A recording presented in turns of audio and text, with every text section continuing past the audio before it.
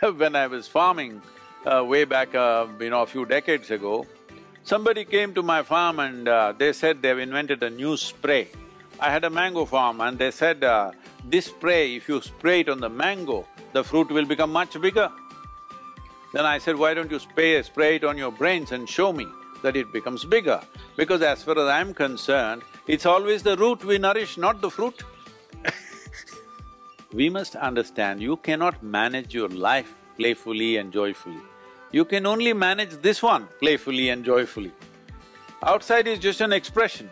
You're trying to manage your expression, don't do that. You manage the source, which is this.